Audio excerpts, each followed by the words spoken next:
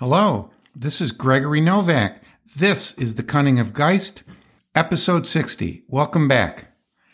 The purpose of this podcast is to present a way of looking at the world that is different from the materialistic conception so many people have today. There is no stone left unturned here at the Cunning of Geist podcast. We explore philosophy, science, and psychology, try to stay as up to date as possible with the goal to show that we have minds, that minds are ultimately connected, that mind and matter form one whole for all time, and that there is purpose in the universe. Not that the end is known, but the continual climb continues for greater freedom and consciousness of spirit. In this particular episode, I will be exploring the philosophy of Henri Bergson, the French philosopher, and I hope to show how his work is brilliantly original and has direct correspondence to so much that we've been talking about here in the podcast regarding Hegel, Jung, Charles Peirce, and so many others. Bergson provides a very unique view of the reality of our existence and what it means to be alive. And specifically in reviewing Bergson's work, I was struck by how much his philosophy concurs with all that I've been saying here for the last 59 episodes. His concepts of duration, intuition, élan vital, and memory lead us productively into many areas we have covered before, including left brain, right brain dichotomy, Hegel's Vernunft and Verstand, that creativity is inherent in the universe, a la Hegel and Peirce, that the core feature of the universe is that it is alive and creative, and that becoming an evolving creative process is the central, fundamental aspect of being itself. Interestingly, Bergson also wrote an important essay on comedy and showed how comedy is an interruption of the real into the autonomous, rigid patterns of daily existence, and I'll be getting into this at the end of the episode as well. But first, some background. From my previous work on the problems associated with time, I was not really knowledgeable of his philosophy to any great extent. I was reading him before I began studying Hegel. This was over 10 years ago. And I would hear about Bergson now and then. As I said, I bought one of his books. And I was particularly interested in his notion of duration, but I never really got into it until now in preparing for this episode. So first, let's provide some background on Henri Bergson. He was born in Paris in 1859 to Jewish parents. He originally trained in mathematics, but switched to philosophy. And it's funny, his math teacher was very disappointed with this and said, quote, "You could have been a mathematician. You will be a mere philosopher," end quote. His doctoral thesis is where he first outlined his theory of duration. This was published in 1889 under the title Time and Free Will. His next published book was Matter and Memory in 1896. This was followed by the essays on comedy, laughter, and essay on the meaning of the comic in 1900. Then the book Creative Evolution in 1907. It's followed by Duration and Simultaneity with reference to Einstein's theory in 1922, and later The Two Sources of Morality and Religion in 1932, and he passed away in 1941. Now, many feel that in the early 20th century, he became probably the most famous philosopher around the world. William James was a big fan, wrote about him. Bertrand Russell did as well, although Russell did take some issue with his notion of intuition, and we're going to be speaking about intuition in a moment. In 1913, Bergson spoke at Columbia University in New York City, and he caused actually the first traffic jam ever seen on Broadway. As I said, he was very popular back then. During World War I, he served diplomatic duties for France, working with American President Woodrow Wilson to help form the League of Nations. And during this period, he became actually more famous for his political work than his philosophical work. As I said, he continued to publish, though.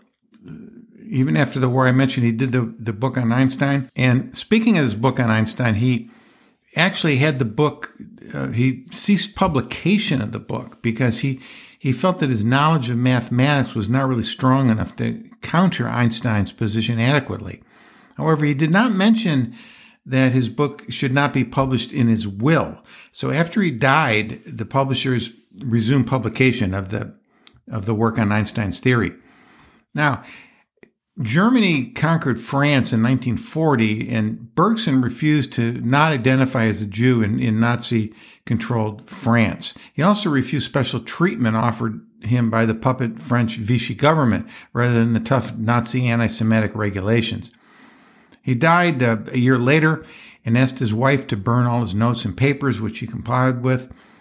The Stanford Encyclopedia of Philosophy notes that this is one reason that his popularity dropped off, but there were other reasons. After World War II, a whole new group of philosophers emerged, and particularly the existentialists such as Sartre, Merleau-Ponty, Heidegger, and Derrida. These intellectuals had a powerful sway in post-war environment in Europe. However, Bergson's reputation was revitalized by the French philosopher Gilles Deleuze, who summed up his admiration in a 1988 book entitled Bergsonism. And now, as an aside, Deleuze was a big critic of Hegel, and this might suggest that Bergson was as well. But some background here. We have discussed Deleuze in the Hegel Study Group on Facebook for many years and many times, and several people that have studied Deleuze and Hegel note that he does not really represent Hegel adequately. So that's sort of the common view of many of the people in the Hegel Study Group. And also to counter that, several scholars have noted a clear connection of Bergson to Hegel, and you can certainly look at Bergson through the lens of Hegel and see how he developed many of Hegel's core concepts. He wasn't working with that intention, but he nevertheless did, and offered fresh new insight and perspectives on many things that Hegel developed. For example, if you want to read more on this, there's a great paper. It's called Miss/Reading Bergson on Time and Life and Matter by Suzanne Gerlach. It was published last year. And I also plan to show how Bergson's genius really incorporates so much of what Hegel had to say and what we've been covering in these podcasts. So let's get into his philosophy. First, I want to cover duration.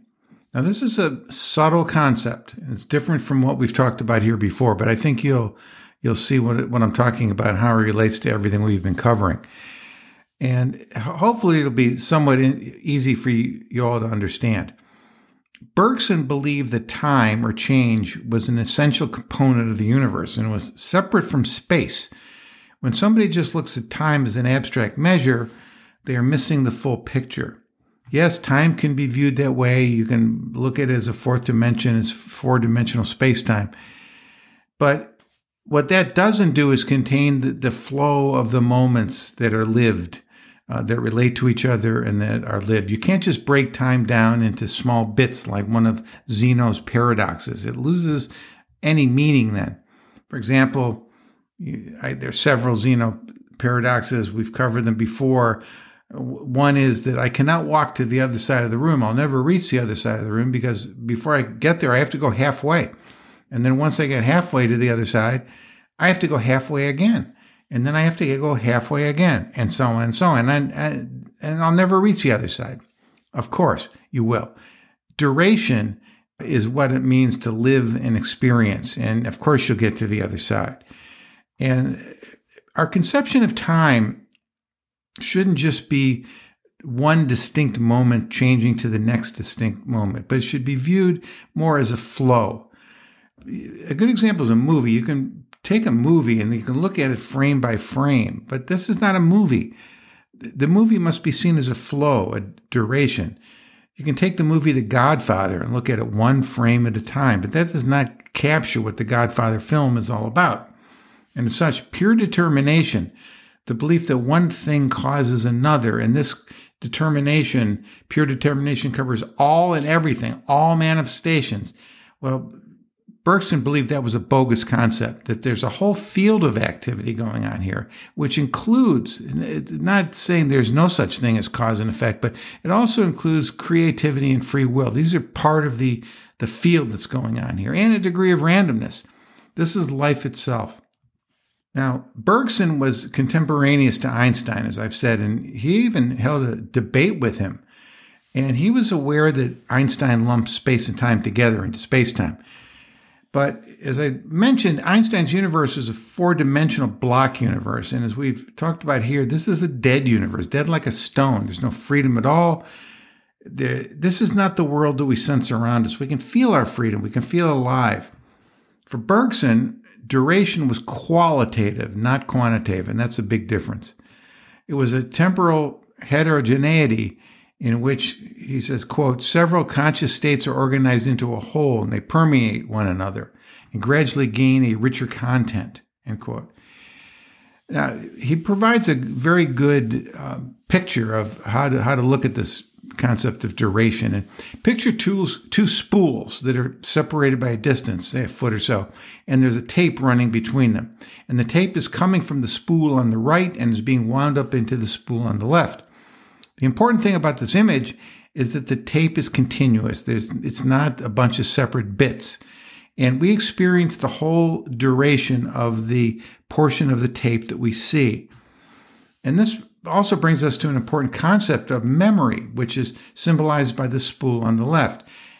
The spool on the right is the future. The tape we see is the present. And the spool on the left is the past. And it's the spool on the right, the future, that pushes the tape to the present and then into the past. But the key thing here is the spool on the right, the future is not written yet. We are actively determining what goes on the tape we see, that part of the duration that becomes part of the past. And this influences us now. And the choices we make now influence what comes at us from the spool on the right. So the spool on the right is open. It's open to what choices we make in the durational moment of the present, and also what has occurred in the past. Now, another good example is the color wheel. You've all seen these color wheels. Decorators use them. Colors cannot really be separate and distinct. They all flow into each other. They all have a little bit more blue, a little bit more gray, and from that, thousands and millions of colors can be generated. You'll get one section of greens, and then they slowly will morph into the next color. On a personal note, this is a funny story. When I was in the first grade, we were being taught how to read and write. And one of the first things we had to do was learn how to write the names of the colors. And if you could write all 7 colors down, when you would get a color crown, which is a crown which had the 7 colors on them. Now, I had a hard time with this because it wasn't that the reading and writing was so difficult. I had a hard time saying that there were actually 7 different colors. I saw a spectrum of different shades. And the teacher was presenting them as absolute distinct entities with a name, where I saw flow, a gradual flow from one color to another. Of course, I didn't recognize that. I didn't express it that way at the time, but I just sort of balked at the exercise because something inside of me was rebelling. Now, as an adult and looking back, I see what the problem was. Time is the same way. We experience the flow, the whole gestalt. It never stops becoming. And this is central to Hegelianism as we know it. Hegel puts becoming at the center of his science of logic, and further with his Vernunft and Verstand, Hegel shows the difference between left brain thinking and right brain reasoning. The left brain breaks things down into parts and misses the big picture. The right brain sees the whole, the duration. As the Rolling Stones guitarist Keith Richards says, it's not just the rock, it's the roll as well. And we did a whole episode on Vernunft and Verstand last year, episode 21, so please check that out if you haven't listened to it already. Music is another great example of duration, speaking of the Rolling Stones. It is not just note by note that makes a song. It is the duration of the melody, the harmony, the rhythm, the point, counterpoint, the bridge that all fits together in the duration of the song. That's the song we remember and we'll stick in our head and we'll sing in the shower. Okay, let's move on to another key component of Bergson's philosophy, and that is intuition. And by intuition here, Bergson believes that this is how one understands duration. He does not feel one can understand duration by immobile concepts or by specific words put together. Intuition is knowing things in themselves. It is right brain knowing. It is not some abstraction of things. He uses an example of a city. You can look at pictures of a city. You can look at a map of a city. But you can never know the city until you go there and walk around, go to the restaurants, see people, etc., go to the shops. And I've used here before the example of the map and the territory. The left brain is the map, whereas the right brain is walking around on the land, walking on the territory, experiencing the land in reality. The right brain is intuitive wholeness. The left brain is detail. The right brain is experience. The left brain is analysis. As a reminder, for more of right brain, left brain dichotomy, please see episode 10, The Divided Brain and the Unhappy Consciousness.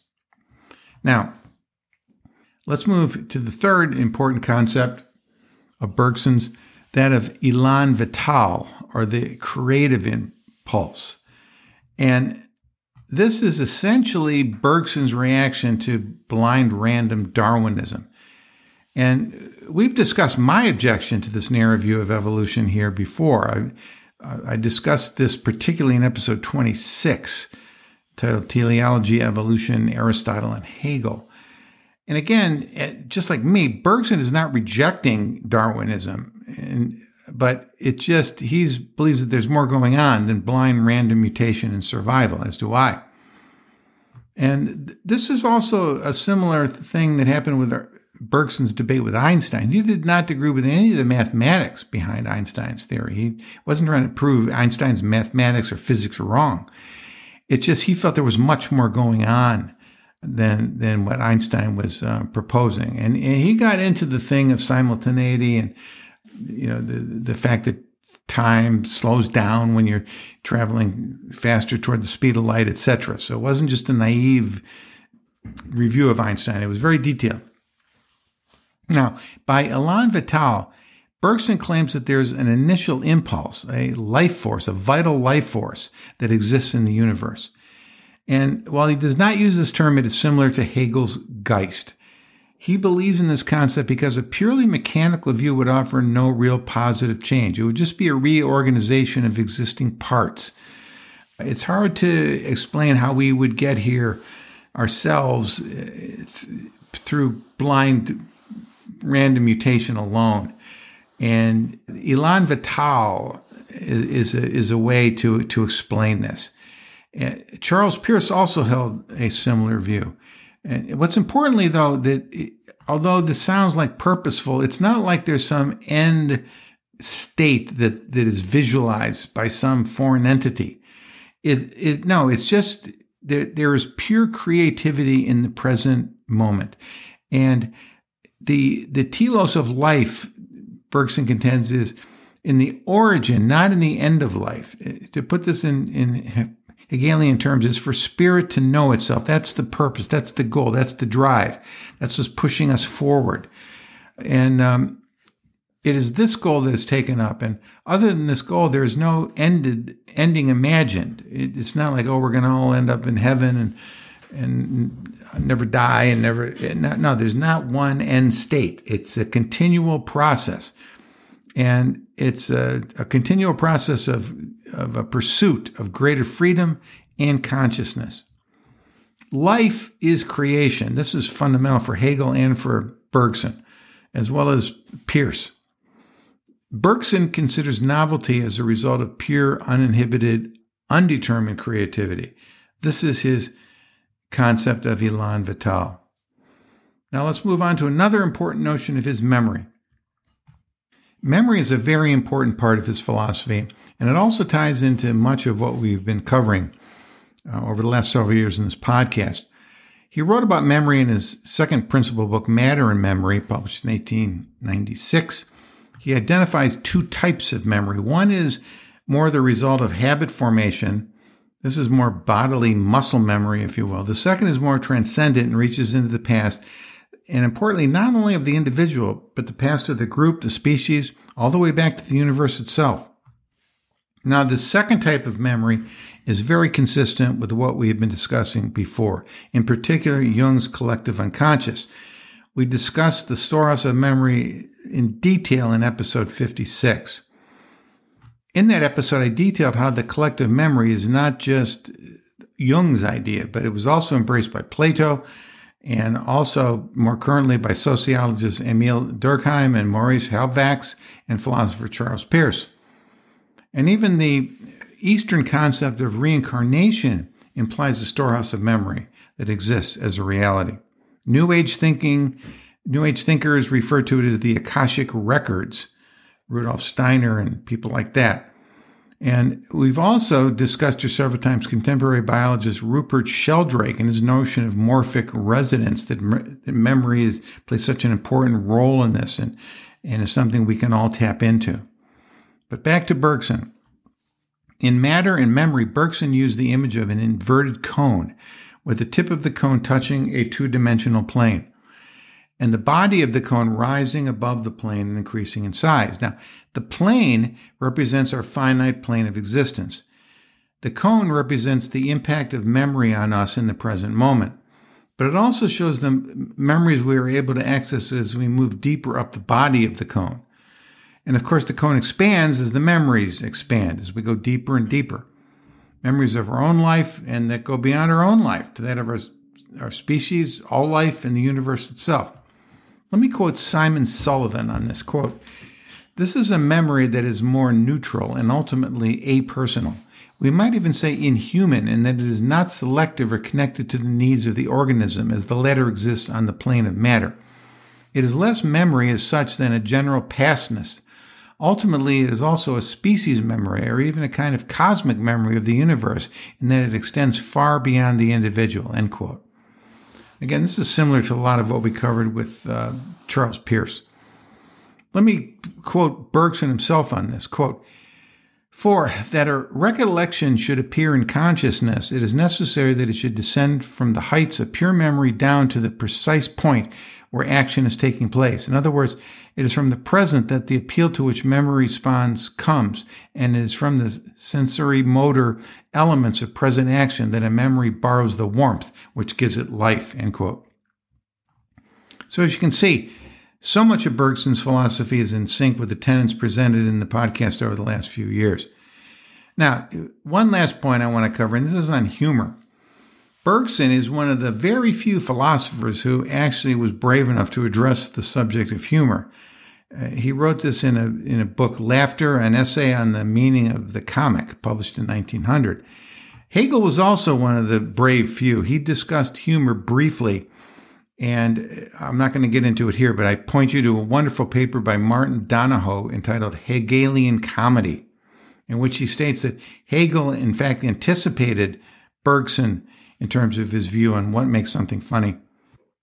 But moving back to Bergson and comedy, as an interesting aside, as I was preparing for this episode, I recalled that my daughter Jacqueline, who's a comic herself, had mentioned she had done some independent study of Bergson. So in preparation, I followed up with her and asked her what she recalled of that study. Here's what she wrote back to me, and she asked that her words be taken as not formal. Quote, "What I got from Bergson, what struck with me, was that he suggests that people laugh when, say, the one person in the tribe is behaving in a way that's rigidly mechanical and unconscious, in favor of consciously and adaptively. This is the key distinction, or duality he considers, rigidity/mechanical versus conscious, transcending, and adaptiveness. He carries this idea through on all levels, rigidity of movement, rigidity of ideas, and it can occur on the micro level within a single sentence or joke, or on a macro level, the comedic conceit of an entire creative work, or the humor of a character.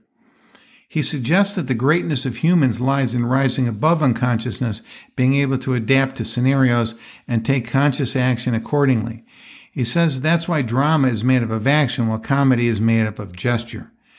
Gesture versus action is unconscious, rigid in the sense that it repeats mechanically, is the same each time. The body is, of course, more mechanical by nature than the spirit, and when attention is drawn toward the spirit, it is beautiful and serious, i.e. ballet. But when one is suddenly made aware of the rigidity inherent in the body, it becomes comedic. And if you go from the spirit to the sudden attention drawn to the body, it will provoke the laugh. Bergson gives an example of a eulogy. If it is said, he was virtuous and plump, it's funny because of that order. He points out that impressions are in funny because the moment we see an impressionist do an impression of whomever, we suddenly realize the mechanical nature of the original person. And of all people, the fact that a series of repeatable gestures can call to mind the person in question reveals how mechanical they are. Many jokes function by the sudden reveal of a rigidity in thinking. The logic in the setup is rigidly carried too far into the punchline. Comedian Mitch Hedberg jokes are great examples, masterful, such as, "I like the escalator, man, because the escalator cannot break. It just becomes stairs." It reveals to us suddenly our rigidity in that we would look at what are perfectly good stairs and see only a broken escalator. Performance is relevant too, as the way something is said is itself a gesture and contributes to a sense of the particular type of unconscious thinking happening. End quote. So that's some of what my daughter said. And I think this is a perfect example of right brain Vernunft, of creativity, freedom, and flow, breaking through to the left brain Verstand of rigidity. This is what creates a humorous situation. Real life penetrates into the fixed and unreal. To me, humor is a breakthrough of the right brain reasoning into the stubborn rigidity of left brain thinking, and we find it funny because it is real. So let me summarize all that we've covered here. And I'm just really scratching the surface here. Maybe we'll visit Bergson again in the future. But Bergson was a brilliant philosopher who brought to light many things we've been discussing in the podcast over the last few years. His notion of duration really captures the essence of how we perceive the passage of time, not a string together bunch of moments, but as a continuous flow. His notion of intuition corresponds directly to right brain reasoning, which we've frequently covered. His élan vital is another word for Geist, the spirit that moves us all. His views on memory are consistent with all we've covered here on Jung's collective unconscious. And in discussing humor, he shows how comedy comes from the right brain reasoning of real life interfering with our habitual left brain unconscious behaviors. Well, that's a wrap for this episode. Thank you so much for listening. I've learned so much in preparing these episodes, and hopefully some of it is rubbing off to you listeners as well. So thank you again for loyally staying with me. And please like and follow the podcast Facebook page at Cunning of Geist. I often post there every day or so, and I try to link in what other people have said on the topic of the most recent episode. You can also follow me on Twitter, also at Cunning of Geist. And I will be posting all references cited here on the Facebook page shortly after this episode drops. And be sure to tell your like-minded friends about the Cunning of Geist podcast. Spread the word. So, this is Gregory Novak. This is the Cunning of Geist. See you next time.